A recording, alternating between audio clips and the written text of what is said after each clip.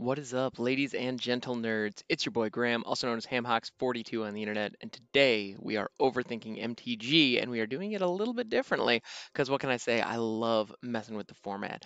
Today, I am not going to be looking at a random card. I'm actually going to be looking at a very intentional card, and a card that recently rolled in on a pack in a draft, one of the new player drafts on Arena, and I have to say I'm a big fan, but that's another story for another day. Today, I want to talk about a particular card. A card that makes my heart sing. It's beautiful, it's strong, and in all the spoilers, I heard a lot of people saying, "Hey, you should probably keep an eye out for this one." And I remember looking at it thinking, "Nah, it's not that great." And then I actually got my hands on it, and oh my goodness, it's beautiful. And it's so beautiful because it allows a lot of cards that are in your collection right now. Yes, you. I'm talking to you, Robert. I don't know why I just pulled that name out of there, but yeah, Robert, your collection, it can support this card right now, whether it's physical or in arena. And if it's not in physical, for about 50 bucks, you can get the entire thing. So I'm gonna, we're gonna do a deck tech today. We're gonna do a full on deck tech, and we're doing that full on deck tech based around this beautiful, beautiful cat, Lurrus of the Dream Den. So Lurrus of the Dream Den is a legendary cat nightmare. It is a 3/2 for 3 total CMC, 1 and then 2 hybrid Orzhov, so that's white or black. So mono white decks, it's fine. Mono black decks, it's fine. Or white black decks. It fits in so many places, or anywhere where you have black or white. It fits. It's perfect. Okay, so it has Companion.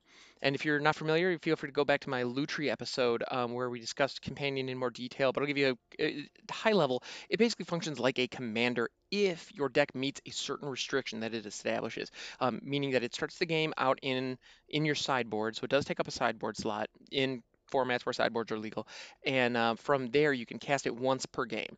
So isn't affected by the tuck rule. It doesn't have any kind of commander tax or anything like that. Once it's in play, it's a creature, it's in play. But it's a card that you have access to right out of the gate. It just freely available because it's what because you have met the restriction. So it's basically an eighth card in your hand at the start of the game that you can plan around, which is really, really great. Like I can't like it's surprisingly powerful. Like even bad companions, just the fact that you get an extra card is really, really good. So what is Lurrus's downside? So in order for Lurrus to be your companion, every permanent card in your starting deck has to have converted mana cost 2 or less. Now, you notice what that says. Permanent has to be converted mana cost 2 or less. Now, that cuts out a lot of permanents. You are very limited on what permanents you can put into your deck. So every 3 cost creature and up, out. Just completely out. That's like, I don't know the numbers off the top of my head, but I gotta say that's at least 60, 70% of every creature ever printed, right? Like that's pretty bonkers. And then, yeah, but it doesn't impact instants or sorceries. So that's interesting. So just that's something to keep in mind. Um, okay, so that's a really hefty restriction. So what do you get? You get a 3/2 body with lifelink. All right, nothing wrong with that. And then during each of your turns, you may cast one permanent spell with converted mana cost 2 or less from your graveyard. So if you take advantage of that deck restriction and really lean into it, you get some phenomenal value because this not only gives you additional cards in your hand, but it allows cards in your graveyard to become cards in your hand. Basically, everything has flashback for its mana cost for 1 or 2. But the best part is you can flash it back and then it can go away and it can come back again infinitely. There's no stopping it. You get your entire graveyard as an extension of your hand when Lurrus is on the battlefield. So you want to talk card advantage? Holy cow, this thing is insane. So what can you do with this? So I have to say, huge shout out to folks on my stream, because we actually kind of we did a little bit of work on this deck this morning. We kind of talked a little bit about it, and huge shout out to Ingulf actually, excellent streamer, just starting out. Please do go check him out. He does a great job, and he actually he had a suggestion of Myers Grasp. And oh my goodness, the moment we added that to the mix, it just popped off. So, but without further ado, let's get into it. Let's take a look at the deck itself. So, what we're looking at here is so Lurrus of the Dream Den is our companion. Um, so Lurrus is our companion. Also, I believe Lurrus is female because in the art it clearly shows young. So I'm guessing this is kind of the mama cat taking over, and also the Lurrus of the Dream Den. The fact that the den is called out in the name leads me to believe that that's kind of the vibe. So I get kind of a mama bear vibe, except she's not a bear, she's a cat nightmare. Yeah, so this Mama Cat Nightmare is our companion, and all of our permanents cost two or less. So you'll notice a couple of things here. One, I have All Seed of Life's Bounty because it's amazing. Now the name of the game here is control the battlefield, get incremental value with card advantage, and whatever you do, protect Lurrus. Now there's one little detail about Lurrus's design that is genius. The fact that Lurrus costs three but her requirement is that all the permanents in the deck can only contain two, means you only get one copy of her. Period. End of discussion. Now, that copy is available to you in your opening hand right out of the gate, but you only get one. That's if you have her as your companion. If you wanted to build a version of this deck that had a couple of three drops, 3 drop permanents, that's fine, but you would need to put four Lurrus in the deck itself, which is not the build I'm going for. I wanted to leverage that companion mechanic and make it so that I only need one. So the name of the game, get incredible value and just leverage that static ability and just get insane value out of it. So how do you do that? Protect Lurrus. And how do you protect Lurrus? Well, All-Seed Life's Bounty is one thing. You can give Lurrus protection from whatever color is attacking you at the moment. And on your next turn, with Lurrus's ability, you can just bring the All-Seed back. So Lurrus basically just has protection from whatever your opponent has with that, unless they're running some kind of graveyard hate, which to be fair, they might. There's a lot of graveyard action in the meta right now. Then we also have Cauldron Familiar and everybody's favorite Witch's Oven. So we are running that combo because, well, we need some way to win the game. And being able to eke your opponent down and being able to just kind of chew away at their life total incrementally is the best way to do that. It's just consistent. It works. Plus, on top of that, with Lurrus available, even if your Cauldron Familiar ends up in the graveyard without access to a food token for whatever reason, you can just cast the Cauldron Familiar out of your graveyard. Also, if they manage to break your oven, unless they exile it, you can just pull it right back out of the graveyard. It's so good. Okay, so then additionally, we have the aforementioned Myers Grasp, and the reason that that's in here is because it combos beautifully with Hateful Eidolon.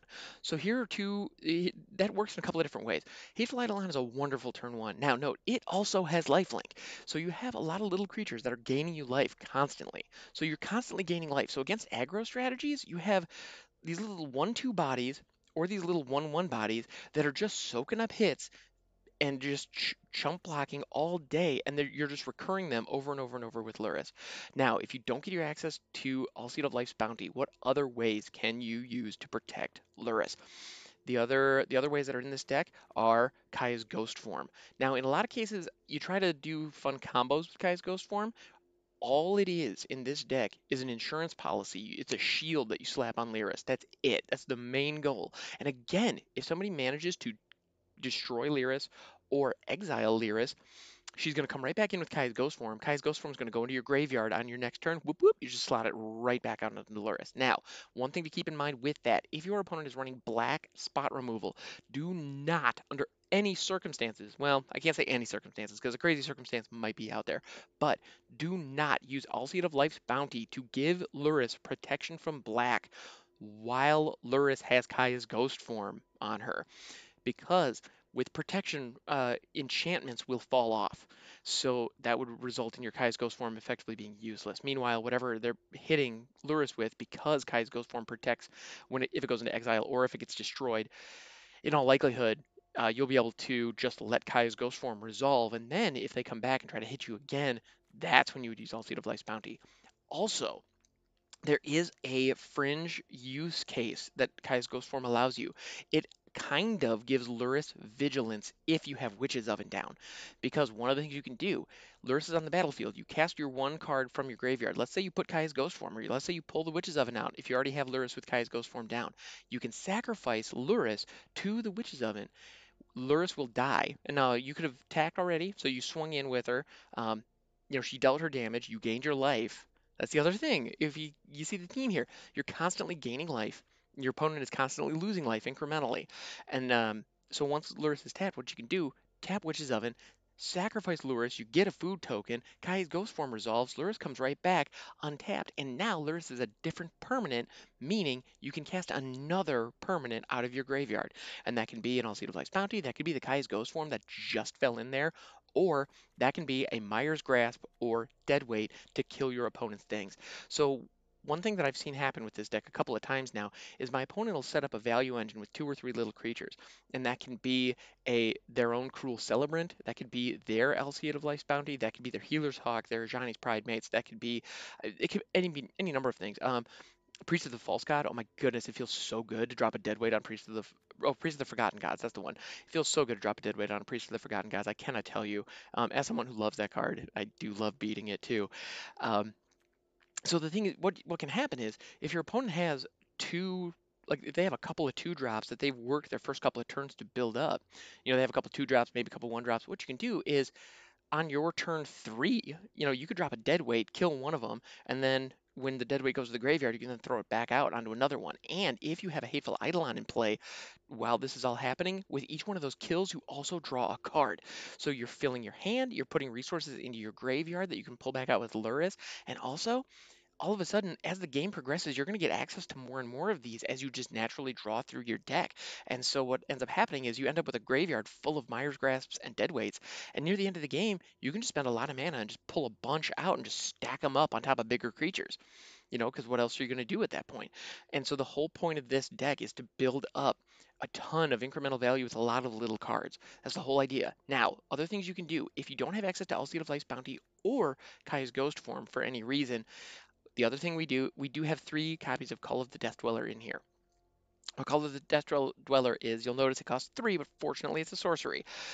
Return up to two target creatures with total converted mana cost three or less from your graveyard to the battlefield. Put a Death Touch counter on one and put a Menace counter on the other. Now, we are already filling our graveyard. We're already doing nasty shenanigans with that, so we'll probably have some access to the things in our graveyard.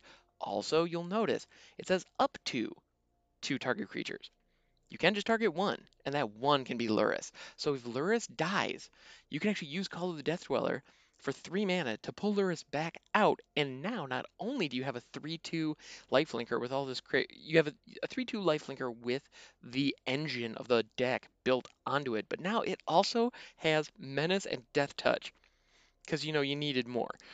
So yeah, it's a load of fun. This is so good. Now, the only card that we haven't really touched on, well, Cruel Celebrant is an accelerator. It works alongside your Cauldron Familiars. And then Sleeper Dart.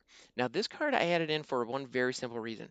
If it is later in the game, or if you don't quite have the engine that you need online, this card allows you to effectively cycle it and get a tempo play on the board. So you pay two of any color, it goes onto the battlefield, and then you draw a card. That's the important part. If it wasn't for that, there's no way this would be in the deck. So this helps you dig through your library if you don't have what you need on the battlefield. And also with Lurrus, you can play it out of your graveyard. You can also then tap, once it's on the battlefield, you can tap it, sacrifice it, and you can pin a creature down. So note, it does not tap the creature, but if the creature is tapped, it will not untap during its controller's next untap step. So that's pretty useful. If you're in a situation where your opponent has a couple of quick creatures, or they have something like a Knight of the Ebon Legion that is very powerful that comes down early, and you just need to slow it down for a second to get your engine online, Sleeper Dart can help you get there, and it helps you dig through your deck in the process. And then you can also recur it out of your graveyard if you have to. So what ends up happening is with cards like Sleeper Dart, if you have Lurrus and Sleeper Dart and nothing else, that's it. That's all you have. You do have a lock on one of their creatures because the moment they tap it, they will never untap it again. You have to spend 2 mana every single turn to do it, but you also get to draw an extra card because what you do is you play Sleeper Dart, tap it, sacrifice it, pin the thing down. Once it's in your graveyard, you then pay two with Lurrus, pull it back out. On your next turn, you tap it, sacrifice it, etc., etc. Rinse and repeat. So there is a soft lock you can do on strategies where people are focusing on building out large creatures. So it's a soft lock. It helps you kind of get into the game. That's why it's in here. This deck is still very new, as you can imagine. As I'm recording this, Ikoria has actually only been out for, well, one day. to the public, and I literally cracked this in a draft at last night when I really should have been asleep. So I haven't had much time to actually put this together, but with a little bit of tweaking, I honestly believe that this deck has the potential to be excellent. Expect to see some version of this as you're laddering. I don't know what else is going to be out there. Um, I do suspect Sultai Mutate is going to have some kind of version that's pretty nasty. I want to see Mardu humans become a thing, but I don't know if there's enough support. We'll see. But I do know for sure this deck with Lurrus is incredibly potent. It gets the job done. Just a little bit ago, I went up. I kind of wish I had been recording it for it. Actually, I went up against a deck that had an Ashiok Nightmare Muse unchecked on the battlefield for about 7 turns, and I beat them handily with no permanents left on the battlefield at the end because Myers Grasp and Lurrus was a perfect counter to the Planeswalker value engine where they're creating tokens constantly. If you're going up against token decks, the Myers Grasp deadweight recursions are incredibly valuable because for every single time your opponent can create a token, you can destroy it. So what this deck lacks in overall power, it makes up for in repeatability and consistency. Once it gets going, it is almost unstoppable. At least that's been my experience so far. Um, yeah, it's rock solid. I really enjoy it, and it actually plays very much like a control deck. You don't swing as often as you might think, you're killing a lot of creatures on board. So this is definitely an Orzhov control where you nickel and dime your opponent to death. Actually, maybe this is a standard death and taxes build. Maybe that's what that is. I don't know. I have to do a little bit of research. I don't know if it quite qualifies, but yeah, this is just a ton of fun. Highly recommend. And as you could notice, the vast majority of these cards are commons and uncommons. Alseid Life's Bounty, Cauldron Familiar, these are just uncommons from recent sets. And then we have cards like Deadweight, Kai's Ghost Form. We have Omen of the Dead in there as another way of pulling Lurrus back, and that's also repeatable with Lurrus's ability. So if you want to get 2 things out of your graveyard on any given turn, you can pull Omen of the Dead out. Um, yeah. And then Cruel Celebrant, uncommon, common, common. I mean, that's the only rare or mythic in the entire deck is Lurrus at rare. That's it. Everything else in here is just worth dimes. Well, with the exception of the mana base. So I do have Temple of Silence and Godless Shrine in here. However, you could replace those with straight up basics, and this would still probably be pretty decent. Those help make it a little more consistent. Plus shocks, shocking in the Godless Shrine is not an issue at all with this deck because of how much life you end up gaining. So, the mana base is the only real money in the whole thing. Take these out, swap them in with basics, and you have a budget deck that you could put together right now for probably around $20 that you could go to an FNM with. Well, that you could, in theory, go to an FNM with and really kick butt. So I think this is, mark my words, this is going to be something in standard. And I got to say, it is my absolute pleasure to show it off and talk with you guys because I do think we're going to be seeing a lot of this. So this has been Lurrus of the Dream Den. She's a companion. She's a nightmare cat. She's kind of terrifying in a lot of different ways. And I got to say, she has become overnight, literally overnight, she has become my new favorite companion for sure. Um, and I think one of my new favorite cards in Ikoria, and that's saying a lot because there's a lot of gas in this set. That opinion is probably going to change a million times. Stay tuned here to hear more about it. But for right now, I'm on the Lurus train. We're having a blast, and yeah, and that train is going to take us all the way to the graveyard and back a bunch of times. So, you guys, thank you so much for hanging out. This has been an absolute blast. If you want to see this deck in action, please tune in to my stream, twitch.tv/hamhocks42. I'm over there at 5:30 a.m. Eastern Time every weekday. And yeah, and you can also stay tuned to this channel, this show. You'll no doubt hear more about me or hear more from me here in the near future. Thank you so much for hanging out. This has been an absolute pleasure. You guys are my favorites, and stay safe out there. I'll catch you next time.